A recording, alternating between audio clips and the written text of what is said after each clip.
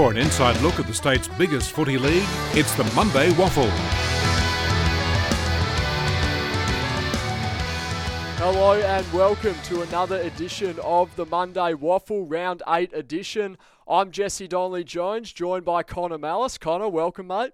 Thank you, Jesse. Thank you. I tell you what, it's been a phenomenal round of football, hasn't it? And your mob falling just short at the WACA against East Fremantle in what was no doubt the game of the round, and Swan Districts getting over the line in a very close one too over in Bassendean, and a few other mixed results over the weekend. But we'll start off at the WACA there, Connor. East Fremantle taking on West Perth, and East just getting over the line, but boy, what a belter of a game that was.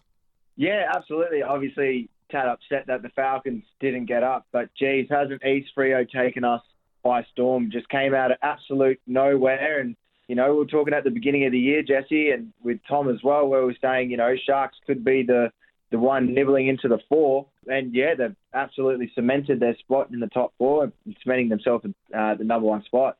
Well, yeah, and I mean, they deserve to be there now, don't they? I mean, that one bad loss back in round one against Peel, where they fell away in the fourth, and then falling just short to South Fremantle a couple of weeks ago. But other than that, I mean, they have just been outstanding. They are without a doubt the number one team in the competition right now. They've knocked off West Perth. They've knocked off Subiaco very convincingly. They've just beaten everyone in their path, and they are no doubt looking like the team to beat. Cody Leggett just absolutely killing it up forward. 5 goals for the game, 23 disposals to go with those 5 majors. Cameron Eadley, 32 disposals there for the Sharks, and Thomas Bennett, isn't he playing outstanding footy? 27 touches for the home side there, and Shane Nelson, who's performed very well for the Falcons all year, racking up 28 disposals. But we'll go over to Bassendean now, Connor, and the Swan Districts. Well, they finally managed to hold on in the fourth quarter for once, eh? Absolutely. Peel of Thunder looked pretty strong all the way up until, you know, that first half, coming out nice and strong, really taking control of the footy. The Swans kind of taking some quick, easy goals from some turnovers, but really starting to capitalise in that last half where Peel of Thunder just couldn't hold on. Yeah, well, I mean, you look at the score breakdown. They were trailing at half-time. They were down by 14 points. Peel Thunder, they were struggling to score. I mean, that was the big thing. It was 3 goals 3 to 5 goals 5 at half-time. So they'd had 6 scoring shots in 2 quarters of football. You thought, where are the goals going to come from in that second half? And kicking 4 in the third, 5 in the fourth quarter, just storming home. And yeah, it was a gutsy win by the Swans, wasn't it? It was similar to when they knocked off Claremont earlier in the season, where Claremont looked to have their number midway through that third term, but then the Swan Districts, they just held on when you know, to be brutally honest, when you didn't think they would. Absolutely, and I was speaking to the boys on Sports FM, and we were discussing how Peel of Thunder, and even for West Coast, it's going to be so difficult trying to structure up a team that's constantly chopping and changing. So, you know, when normally, let's say, for a normal team that has their set players, if things start going downhill, they all know what they're all about, so they can kind of rely on each other. But when you got a team like Peel, where it's like, well, this week we don't have so-and-so, and like, who are we going to rely on now? It's a bit tough when you're back up against the wall, it's hard to come back from that. It's been a big week too for the tall forwards, hasn't it? I mean, Christopher Jones for the Swans booting 5 goals. Ben Middleton for the Peel Thunder kicking 3, along with Guy Barnes as well there for the Mandurah team. It was just it was a real tough, hard, gritty game of football. There was just ebbs and flows all throughout the game. Jesse Turner, I mean, my God, he's looking like a Sandover medal favourite at the moment, isn't he? I mean, 40 touches for the Swans there, and Connor Blakely, I mean, God, he's playing about as well as he possibly can for a call-up with the Dockers, isn't he? 38 touches. Yeah, as we said countless times, where do you put him? Yep. Where do you put him? Yeah. Also, 2 Quecks, Civic Queck from East Perth has made his debut with the Peel Thunder this week, signing with Freo in the mid-season. So he came in and kicked his first goal. Yeah, that was outstanding, wasn't it?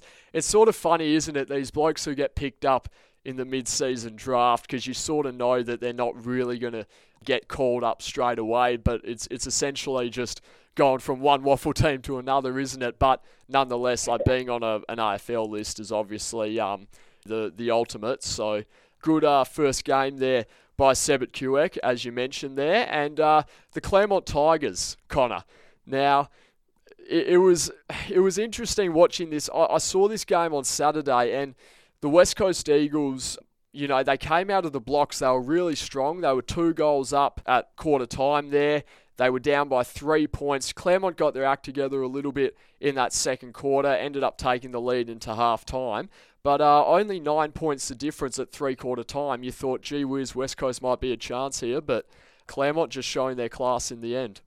Yeah, absolutely. We did think it was going to be a scalp. You know, we've been talking the Eagles really need a scalp, but when you have someone like Liam Ryan, Dom Sheed, Petruccelli, and Willie Rioli, you would have thought this might have been the round. And Dom Sheed, despite his form recently, you know, coming back and getting 34 disposals, really starting to show that he can come back up into the Eagles side and that he's fit and healthy to come back. Yeah, and you look at that midfield too for Claremont there, Connor. Bailey Rogers, 35, Ryan Lim, 34, Jai Bolton, 29. I mean, the list goes on. Declan Mountford in the 20s too. That's just a well-oiled machine, isn't it?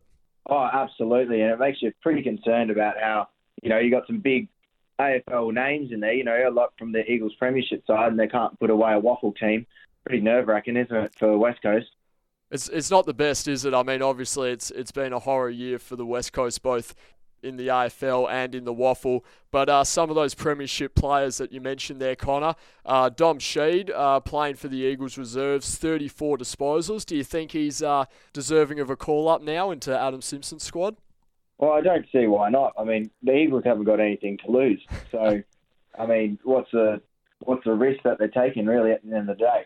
Yeah, exactly right, eh? And worth mentioning too there, Connor, the son of a gun for Claremont, Zach Main-Waring, booting 2 goals and collecting 7 disposals for the Claremont Tigers there. Again, not stuffing up the stat sheet a whole lot, but you can certainly see the talent that he has there, and you can certainly see him playing a lot more league football throughout this second half of the season. Now, crossing over, well, actually, we had one more game on the Saturday there, didn't we, Connor? So, Perth taking on Subiaco. Subiaco, they've got the monkey off the back, 14-point win over Perth, and just sort of keeping their season alive.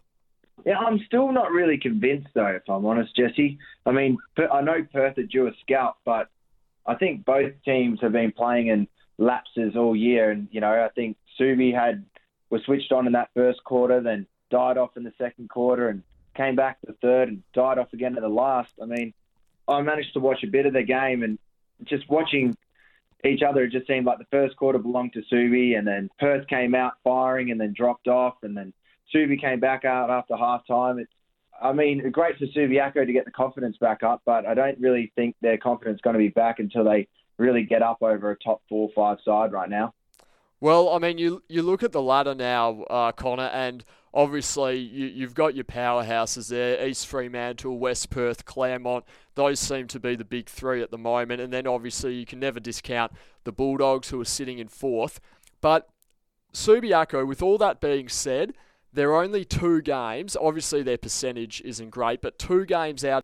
I mean, gee whiz, the next 4 to 5 weeks, if they can win about 4 of their next 5 games, I mean, you'd think that would have to be the bare minimum. They can just stick around there, can't they?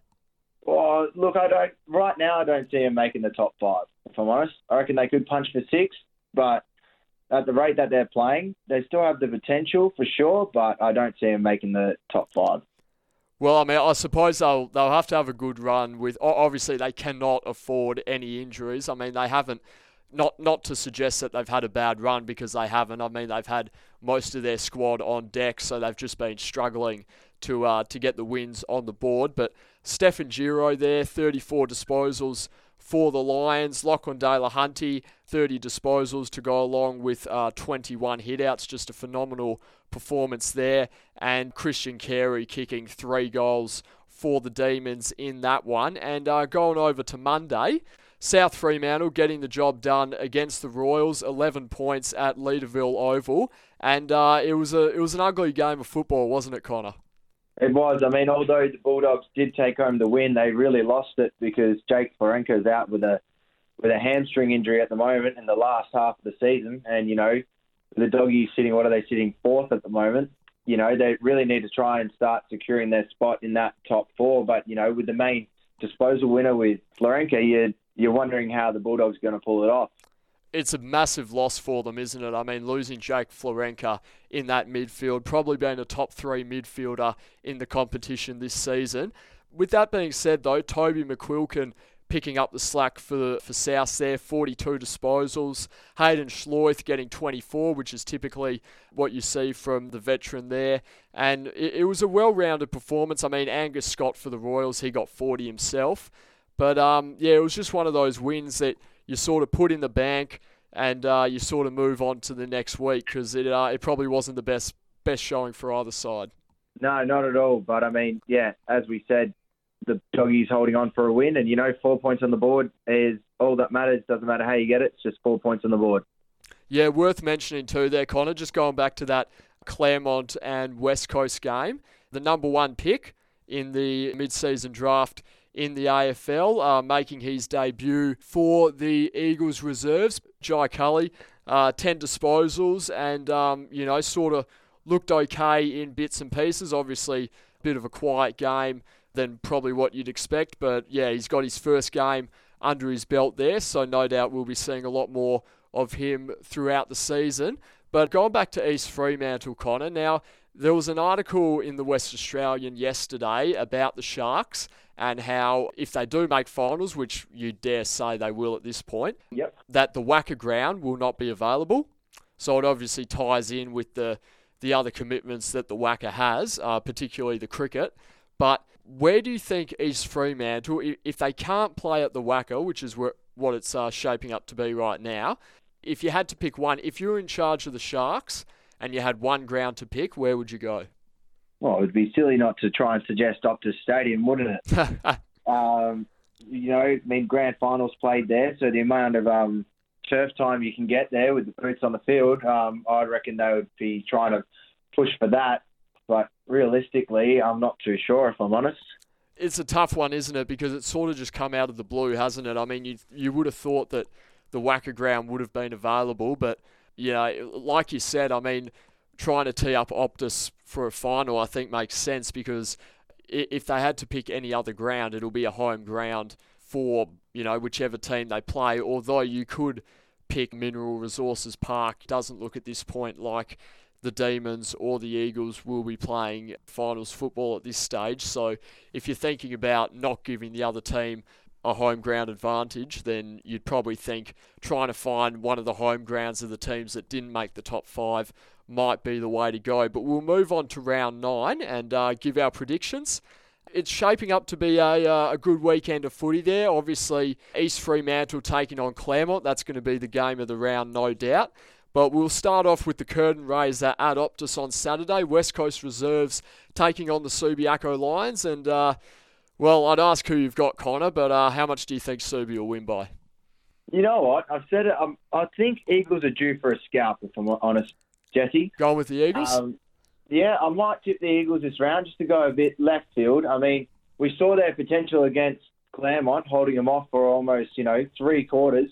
There was only 7 points in it at three-quarter time going into the fourth. So, I mean, Subiaco aren't playing some great footy at the moment. And as I said, they're playing in patches. And if the Eagles can hold 4 quarters of footy together, I reckon they might be a scalp at home too. So this could be the one that might, Jeez, big call there, mate. I mean, obviously, what you said about Subi's on the money. They've been playing in patches. But with that being said, I think we've seen in a lot of Eagles games this year that it only takes 1 quarter for a team to just blow them out of the park. They often start games well. I mean, I wouldn't be surprised if the Eagles were in front at quarter time, perhaps leading midway through the second. But I think ultimately Subiaco will just be too strong for the Eagles reserves there. And the big one at the WACA, Connor, East Fremantle taking on Claremont. First versus third, who have you got? Oh, it's got to be a tough one. I mean, East Freo have just been playing some great footy. depending on Claremont right now, they might have their ego a little bit hurt being checked up by West Coast, but at the same time too, they could get down to the training track this week and really try and iron out those kinks that they had on the weekend. But I think East Freo at home might be pretty tough to beat. Yeah, I agree there, Connor. I think the Wackers become their fortress. It's a real shame that they're not going to be able to play finals football there, because they definitely deserve to be playing on their home deck, which is what the Wacker is for the Sharks this year. But yeah, I'm with you, mate. I think they'll be too strong for Claremont, and I think they'll continue on their winning ways. Going down to Mandurah, the Peel Thunder taking on the Royals. Who have you got? I'm going to tip Peel this week, mate. Peel? Just because I think East Perth, although they had a tough loss to South, they did play really well. I think Peel might just come out with a bit more of an edge this week. Yeah, I mean, the Royals were very gutsy against the Bulldogs on Monday. You expect them to play with a lot of grit and a lot of fight against the Thunder. But yeah, I just think there's too much talent in that Peel lineup. You look at the list of AFL players that they've got in their squad. They've now got some younger blokes coming through who are playing sensational, particularly those young draftees from Fremantle. I think they'll be too strong for the Royals, and I think they'll get it done. West Perth. Interesting to see how Quet goes up against his old former teammates too, see how they respond to that. Yeah, that'll be interesting too. I mean, you wouldn't think you dare say there wouldn't be a lot of bad blood. I mean, we've seen the video of his teammates getting around him when he got drafted, and obviously they would have known that would have meant a change of WAFL teams for him. But having said that, it's a fair game out on the field, and you wouldn't blame the Royals boys for just trying to put him off his game a little bit, because he is a very influential player. But the West Perth Falcons taking on the Swan Districts in West Perth. Well, I'm guessing you're going with the Falcons on this one. Yeah, but I think it's just, a tough loss coming against East Freo this week from the Falcons. They're going to have something to prove and want to get back on the 4 points and really show everyone that they're back in, deserving to be in that second spot. And Swanee's sitting fifth. They would want to be really coming out and trying to make sure they cement themselves in that top 5 and trying to get a couple games clear from 6 and 7. Yeah, I'm going to go the upset here, Connor. I think the Swan Districts will beat West Perth. I think they're playing some pretty good footy at the moment. I think that win over the Peel Thunder was very impressive, and I think they've shown, signs of what they can do throughout the year. They haven't been consistent, but when you've seen their performances against Claremont and against the Peel Thunder last week, I think when they're at their best, I think they're capable of matching it with anyone, and I think they'll get it done against the Falcons. And the final game of the round there, Connor, South Fremantle taking on Perth at Fremantle Oval. And, I'll let you start with this one, because my prediction might not be the most credible. Well, it's going to be interesting. I think South are going to win. They're going to win, but it's going to be difficult without Florenka, I reckon. Depends how the Perth side shuts down the rest of the midfield. Obviously, they would have been preparing and saying, well, one of us needs to tag Florenka this game. And now they're like, well, who's the main ball getter for South going to be? And, yeah, I guess now Perth might have that extra midfielder and they might just try and run over the top of them straight away. Those midfielders at Perth, they've been gathering big numbers over the last month or so. I mean, it hasn't culminated into wins, but they certainly got a lot of talent in their engine room there. But look, I think this is a real opportunity for South here. I mean, they're behind on percentage to Claremont, West Perth and East Fremantle. Also a game behind those teams as well, but eventually those teams are bound to lose one, and I think this is a real opportunity for South to try and boost their percentage. I think they're going to put in a full fourth quarter effort. I don't think they're going to want to drop off, because this should be a game that they try to win and win well and try and sort of bridge the gap percentage-wise against those teams that are ahead of them. And I think they'll put in a very strong four-quarter effort, and I think they could be in for a 7-8 goal win if they put in the full four-quarter performance.